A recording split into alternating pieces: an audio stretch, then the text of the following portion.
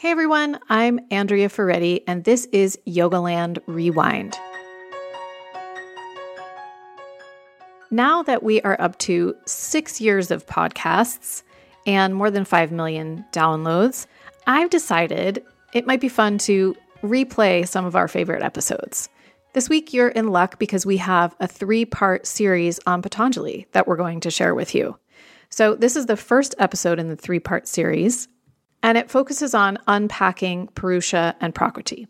One of the things Jason points out early in the interview is that he is well known as an asana teacher, and it's nice for him to be able to share a little bit of his interpretation of yoga philosophy in this series, specifically Patanjali, so that you can get a glimpse into how he incorporates the philosophy into his teaching and how it informs his teaching is what I'm trying to say. So this is episode 1. We are going to just roll all 3 of them out this week. So be sure to subscribe or to follow us on Instagram so that you don't miss an episode. And Jason has a whole array of offerings of teacher trainings this year. So definitely check out our website, jasonyoga.com, to learn more about them. He's got a 500-hour online training going on right now that you can still register for. He's got a hybrid training happening in London, which is also an advanced training, and he will be leaving for London a month from now to teach the in-person portion of that training. He also has a hybrid 200-hour training, and he is joined by 3 wonderful teachers, Jasmine Bahia, Adam Hustler, and Adam Hoke, and they will be doing the live portion at Try Yoga in London, and Jason is providing the online portion for that training. So a lot going on. Go check out our website, jasonyoga.com, to learn all the details and enjoy the interview with Jason. Welcome back, Jason. Thanks for having me again. Nice to have you. As always. Yeah. I mean, as always, it's nice for me I didn't mean to be like, it's always nice for you to have me. Yeah. I mean, it's always nice to be here. I get it. In our home. Looking at each other. Yes. As we usually do. Always. So we are going to talk today about Patanjali. I feel like in part, this is a conversation and an episode that people have been asking me to do for 5 years since I started the podcast. Way to be withholding. I know. I'm glad to finally deliver this to Well, we're you going to all. do a series on Patanjali. Okay. Yeah, because Patanjali can only be done in proper context in a series. Okay. Yeah. So this is part 1. Part 1. And today we are going to talk about Purusha and Prakriti. Yeah. Yes. The easy stuff. I know, exactly. I'm like, so where do we begin? Well, here's where I want to begin, which is maybe this is my process of unpigeonholing myself from being an asana teacher. Yes. And I think, like I love teaching postures. I like the body. I like how it works. I like technique. I love to grow and learn and iterate and incorporate different modalities and all sorts of things. But to me, at yoga's core is not down dog.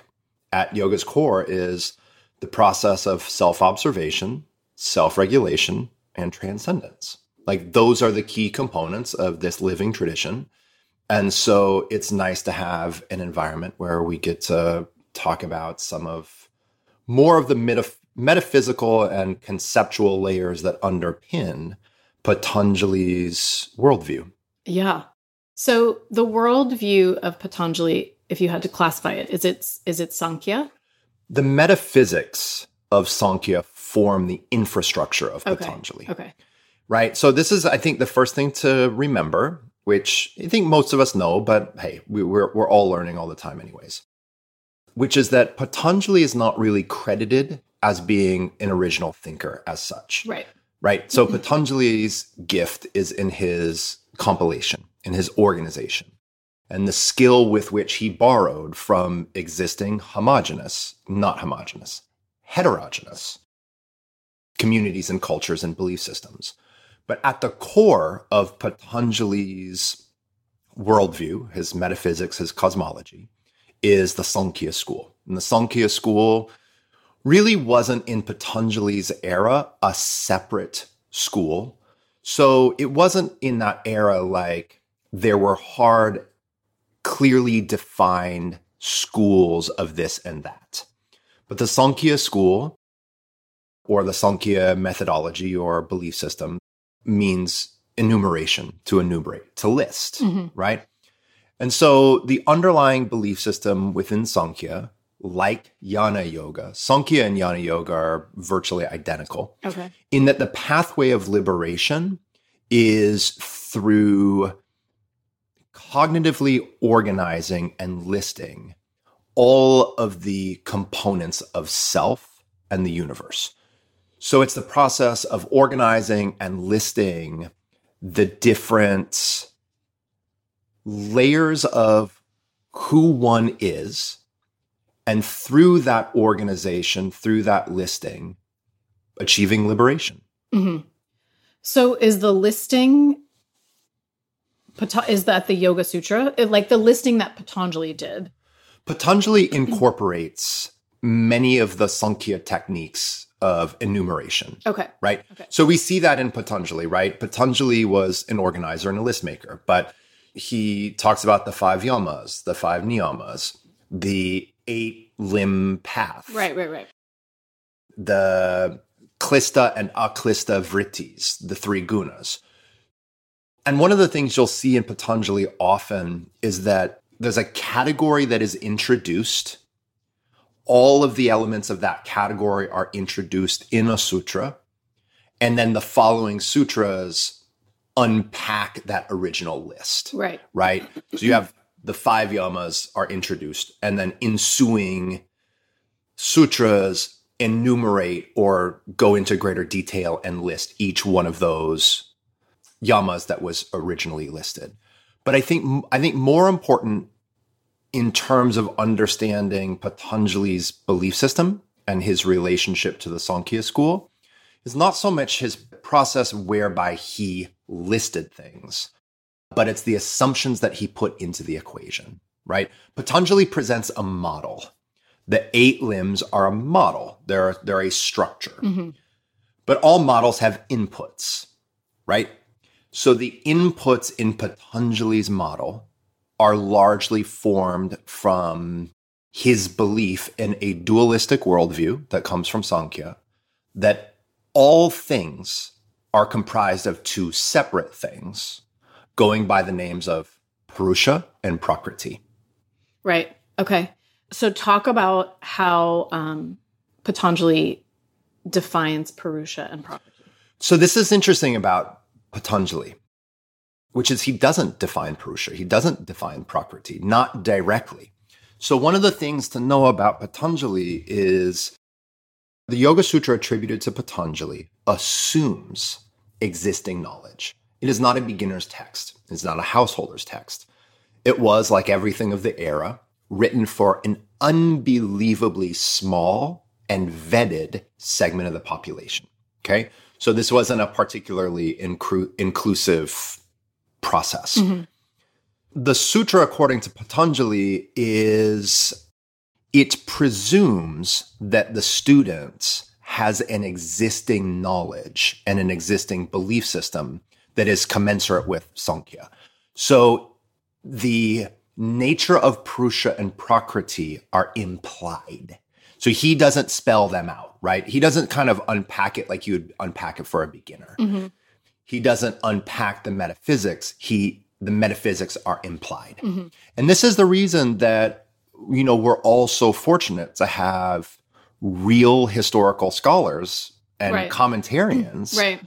Because looking at Patanjali's sutra out of context and without original commentary, it's fairly impenetrable. Right. So it's kind of like presenter's notes. Like if you were at MIT, right, and you found like a lecturer's notes. Yeah.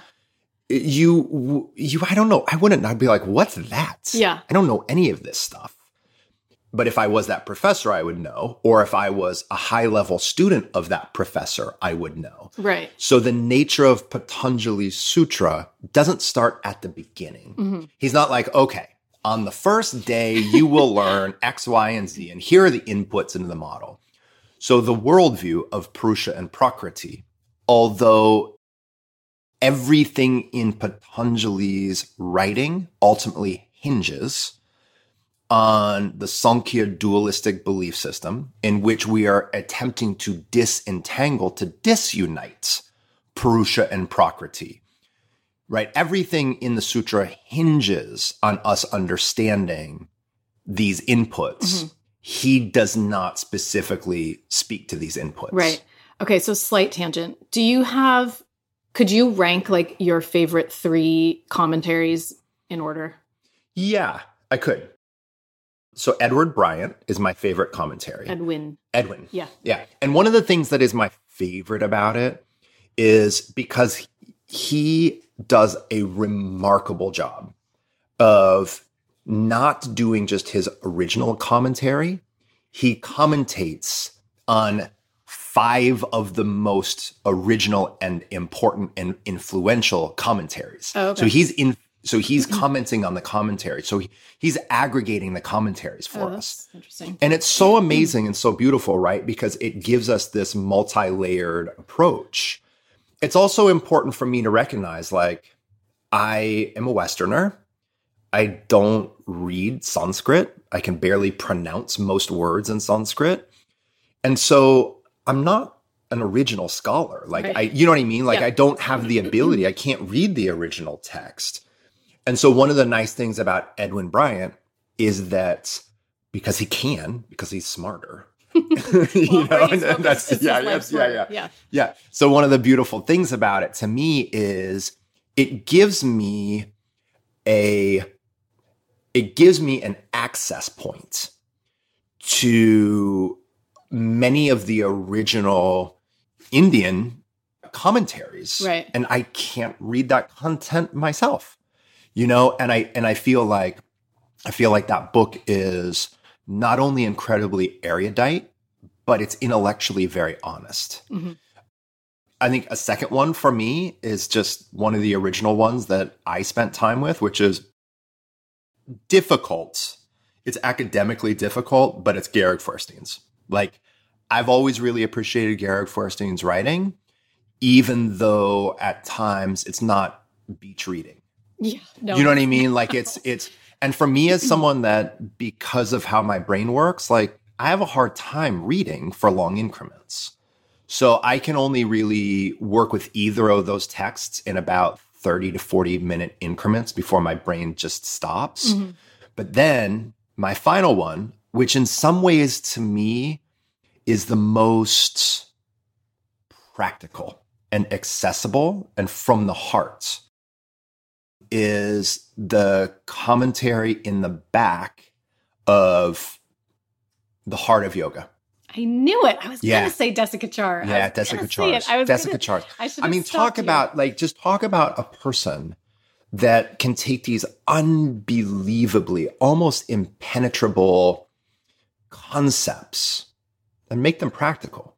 Because Patanjali is also not, it doesn't seem as if Patanjali is writing a text for you to simply ponder. He's not giving you an intellectual exercise.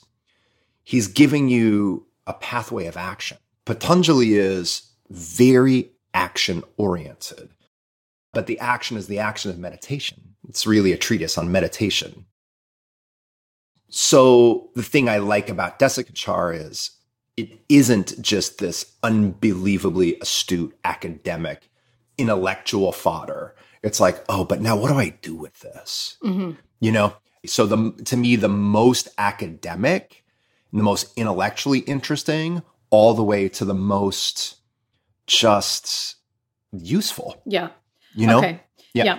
So I want to get back to, if we want to disentangle Purusha and Prakriti, you are going to have to define them at some point. So I don't know where you want to identify this definition, but you that's what we've got to do at this point. Okay. A quick reminder. Patanjali did not invent yoga. Patanjali did not start yoga. Patanjali is not really even close to the roots of yoga. Patanjali is the root of classical yoga. Right? But Patanjali came after, Upanishads came after the Vedas, right? So much of the worldview that is presented prior to Patanjali in the broader yoga cultures and canon were monistic. Okay. So they were coming from an Advaita world, not two, meaning all of the components of oneself and all of the components of the universe were ultimately the same thing. They were inextricably composed of the same essence. Mm-hmm. This is not the worldview of Patanjali. Mm-hmm. The worldview of Patanjali and the worldview of Sankhya is that everything is comprised of two separate components. Can I just interrupt you really and quickly? Prakriti. Yeah. I think that this is skipped over a lot by modern yogis and yoga teachers. And I think that people may not know that this dualistic viewpoint within the many different streams of yoga is actually the outlier. It's the outlier. Okay. So that's the way Patanjali is an outlier, for sure. Which is just really interesting. It's interesting, but let's face it for a moment, which is when we're talking about monism or when we're dealing with dualism, we're dealing with really subtle metaphysics. Okay. You know what I mean? Okay. Like, I don't think that I don't think that this means that Patanjali was like, oh my God, I wanted everything to be separate. I thought he was this good guy and blah, blah, blah, blah. You know what I mean? Yeah. He still believes, hey, at the core of you is soul. Yeah. At the core of you is God. So you are comprised of both components. You are comprised of Purusha and Prakriti. So it's not like you're missing out. Okay. You know what I mean? So it's not, I don't think he's presenting us, because a lot of times we get into yoga and we're like, oh my God, I'm God. No, it's more like everything is one. Yeah. Oh, right. That's right. is what everybody, So I think a case can be made that Patanjali believes this. Saying the same it's just thing. the way that it's being categorized is that, yes, everything is one, but one takes on two different forms. Okay. And those two different forms here's where Patanjali is a bit of a downer, okay? Is that he doesn't celebrate one of the components of self. He does not celebrate your Prakriti.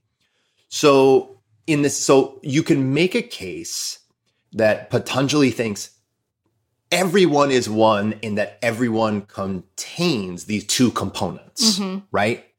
So he's not really saying that you are just material and that which is divine is outside of you. Mm-hmm. He's saying you are material and that which is divine is at the core of who you are. It's just sort of covered. It's covered. Right.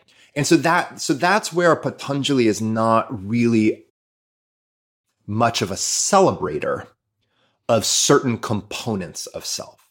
So I don't think that he's a big downer in that he's saying you are just a material thing and that like the divine is outside of you and outside of your grasp. Mm-hmm. Where he becomes the downer is the messaging of your Prakriti. So let's get back to those two components, Purusha and Prakriti. Mm-hmm. Okay. So let's start with Prakriti. Prakriti is all material things and material processes, okay, that exist within the self and outside of the self. Okay, so all material processes. Now, here's where this gets a little bit complicated because oftentimes in like more of a Western empirical philosophical worldview, there's a distinction between mind and matter. Mind is the contents or the rumination of your brain or the inner narrator. And then materials are physical artifacts. But in Prakriti, there isn't a distinction it's a very different distinction. There's not a distinction between mind and matter because mind is considered matter. So all thoughts, all sensations, all feelings, all emotions, all of your truths, all of your deepest wishes and dreams and hopes and fears, those are all Prakriti. Those are considered to be as material as the cup in your hand, as material as the microphone that we're using, as material as the table that we're using. they're not really seen as significantly different.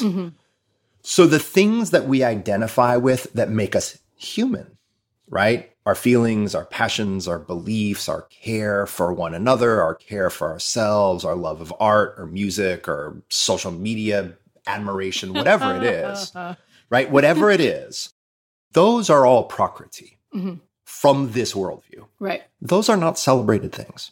They're just not.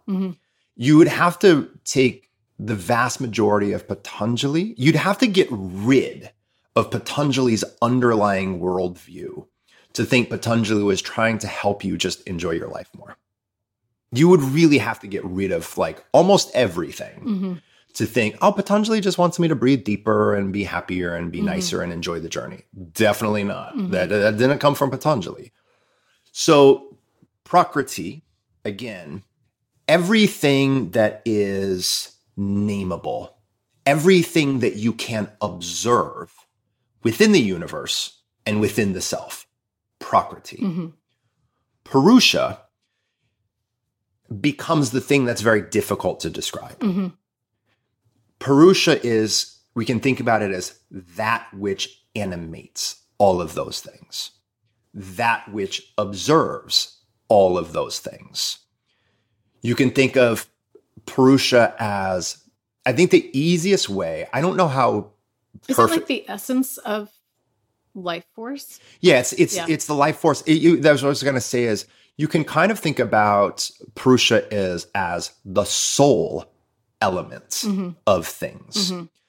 The distinction being is that there aren't necessarily separate souls, right? So I think that a lot of people feel, I don't know if comfortable is the right word, but you know, if I were to say something about someone's soul, right, I don't think that most people would be like, oh my God, he's a crazy person.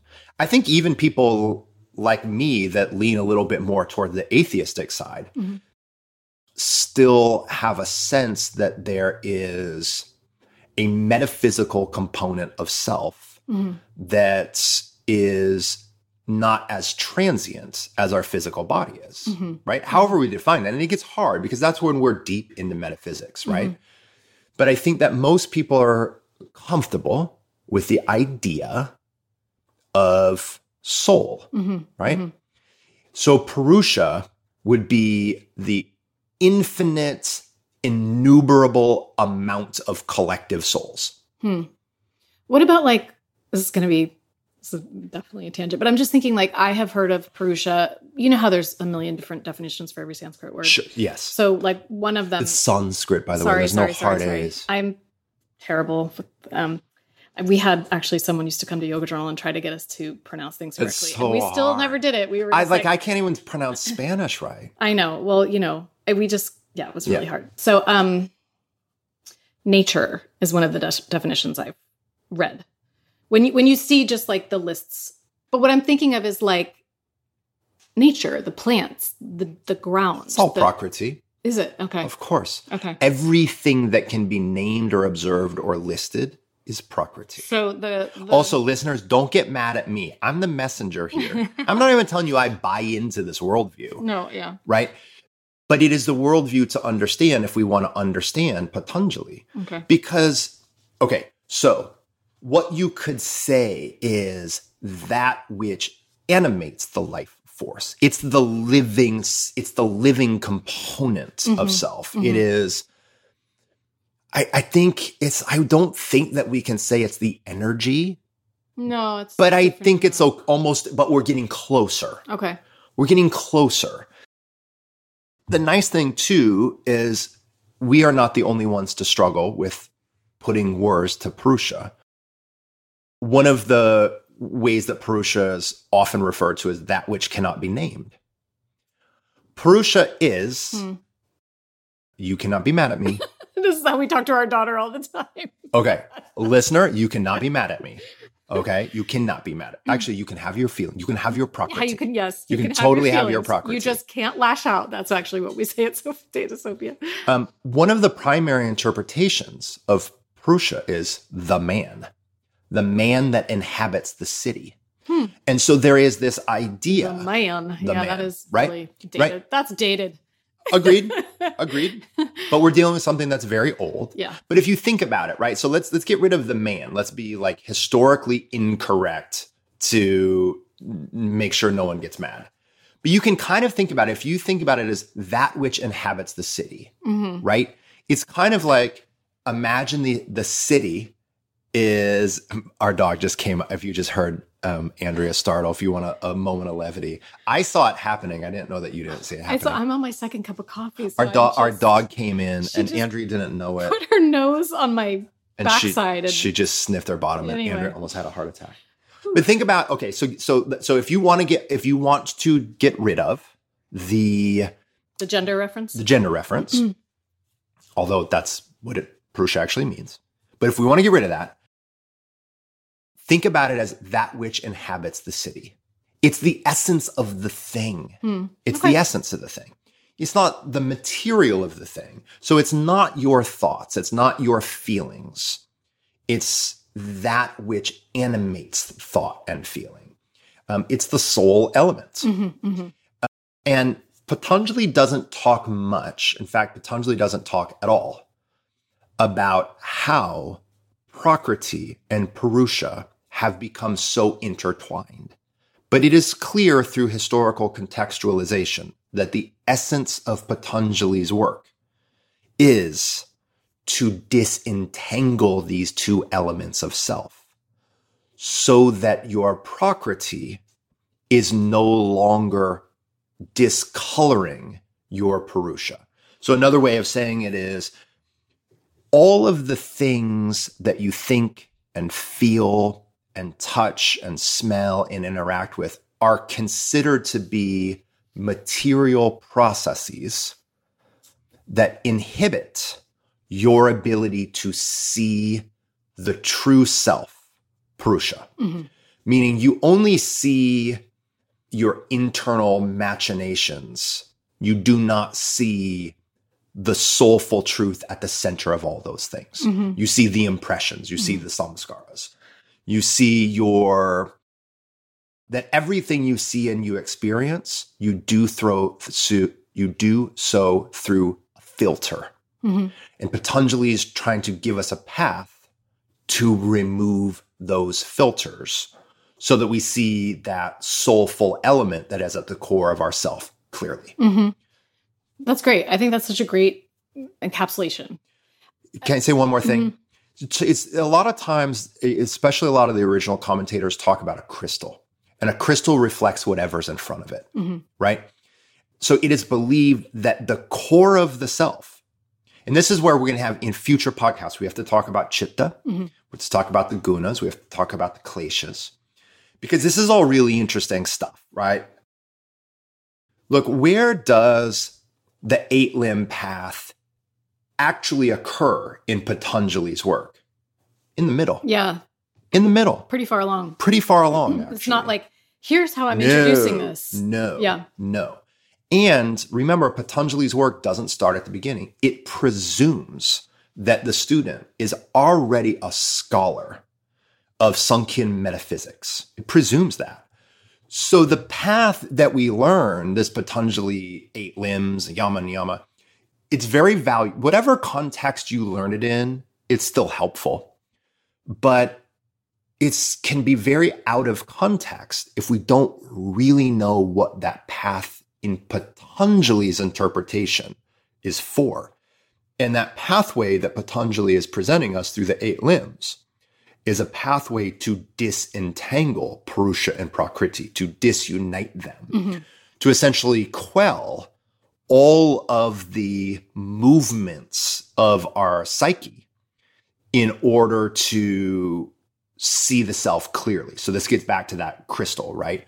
So the belief is that the center core of self is like pure crystal. And that pure crystal can only reflect what is surrounding it. And so if what is surrounding it is moving, if it has a vritti, if it has a wave, if it has humanness, the stuff that we identify as humanness, then we don't actually see that crystal purely. We see the fluctuations. Mm-hmm. I think you just kind of beautifully set us up for understanding why the limbs progress the way they do, right? Because it really, well, I don't know.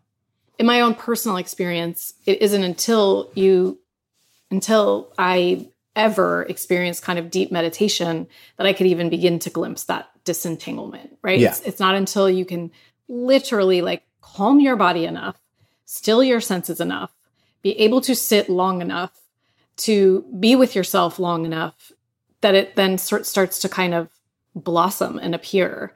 And also that you start to identify less with all the material aspects of yourself Totally. and others and the world around you. We're going to have a conversation or two where we get into the limbs, but let's do it briefly now. Okay. Right? Let's do it really, really briefly now, and maybe that will be it for this round. Oh, can I just say one more thing? I can't stop thinking of it's going to bother you so much, the Police song, Spirits in the Material World. So I have this thing where I don't like Sting's voice. I know. And I know that this is like, because I'm a fan of like first wave and second That wave genre ska. of music, yeah. Sting, I mean, the Police weren't really that, but like theoretically, I should they weren't at ska. very least, I should theoretically at very least appreciate the Police. Yeah. You don't appreciate the Police at all. No, I appreciate the Police. I mean, we're talking about the musical band here. Yeah. We're making no commentary. We're making no People might be commentary young enough one that they've way or never heard of the another. Police. Yeah, we're making That's so no scary. way. And they're like a sting. Oh my gosh. The Police are making a sting. We're making no commentary for positive or negative about the Police. Oh, God. Okay, we're talking about a musical band Mm-hmm. that I theoretically should appreciate. And I guess I do appreciate them, but there's something about Sting's voice. I'm not saying it's a bad voice.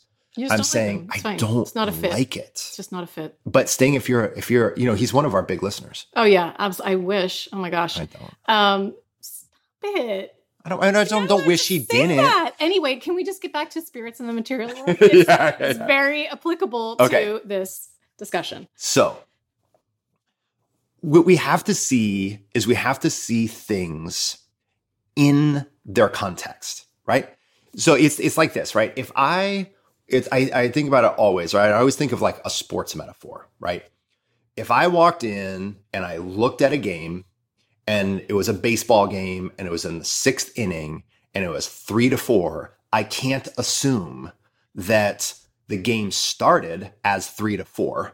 I cannot assume that the game ended 3-4. Mm-hmm. I can only assume right now in this moment it's 3-4.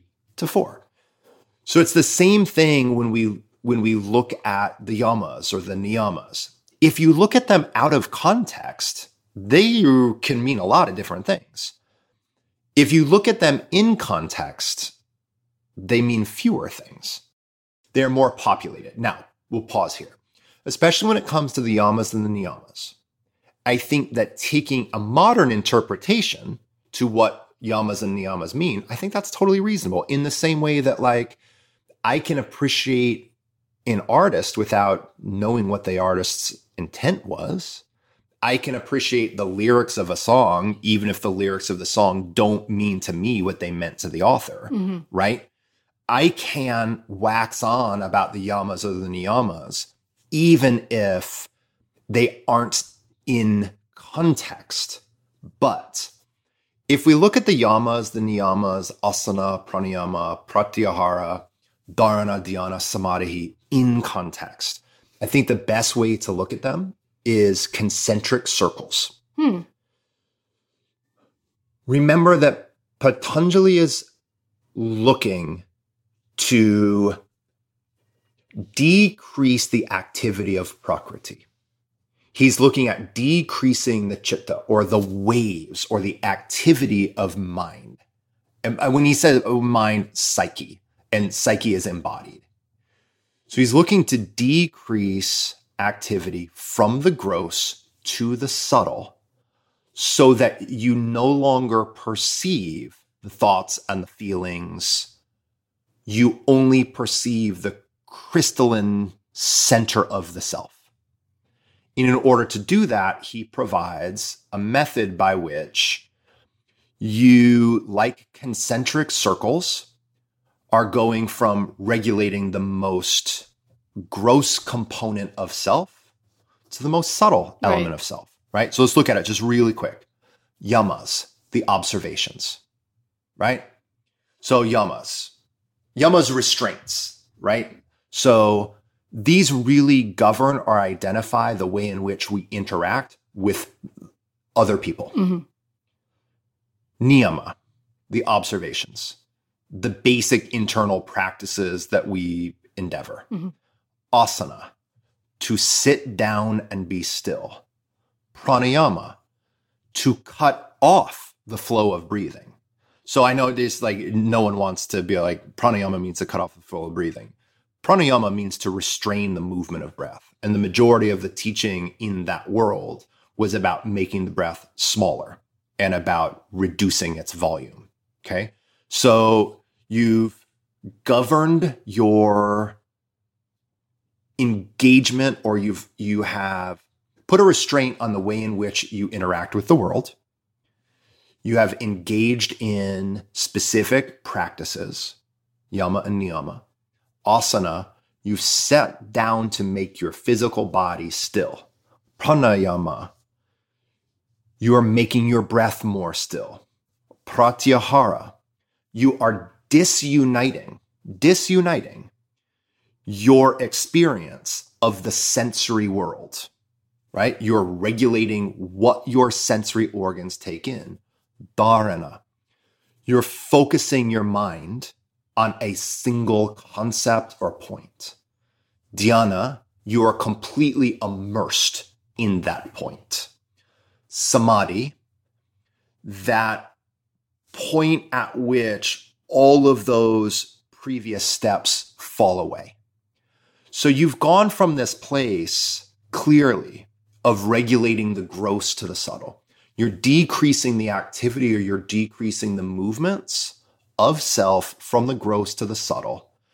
You are slowly but surely limiting or reducing your prakriti, your material processes, in order to observe undiluted, that crystalline centerpiece of self, that purusha, or that soul element. So you're regulating all of the more like day-to-day human elements to have a direct experience of soul element. It's pretty clear. Yeah. It's pretty clear. And that is an important and actionable, but somewhat small component of Patanjali. Not small component of Patanjali, I shouldn't say that. Everything kind of hinges on the 8 limbs and doing those things. But we want to understand those inputs going into it. Yeah. Great. That voice tells me we're done. To be continued. All right. Next conversation. Thanks so much, Jason. You're welcome.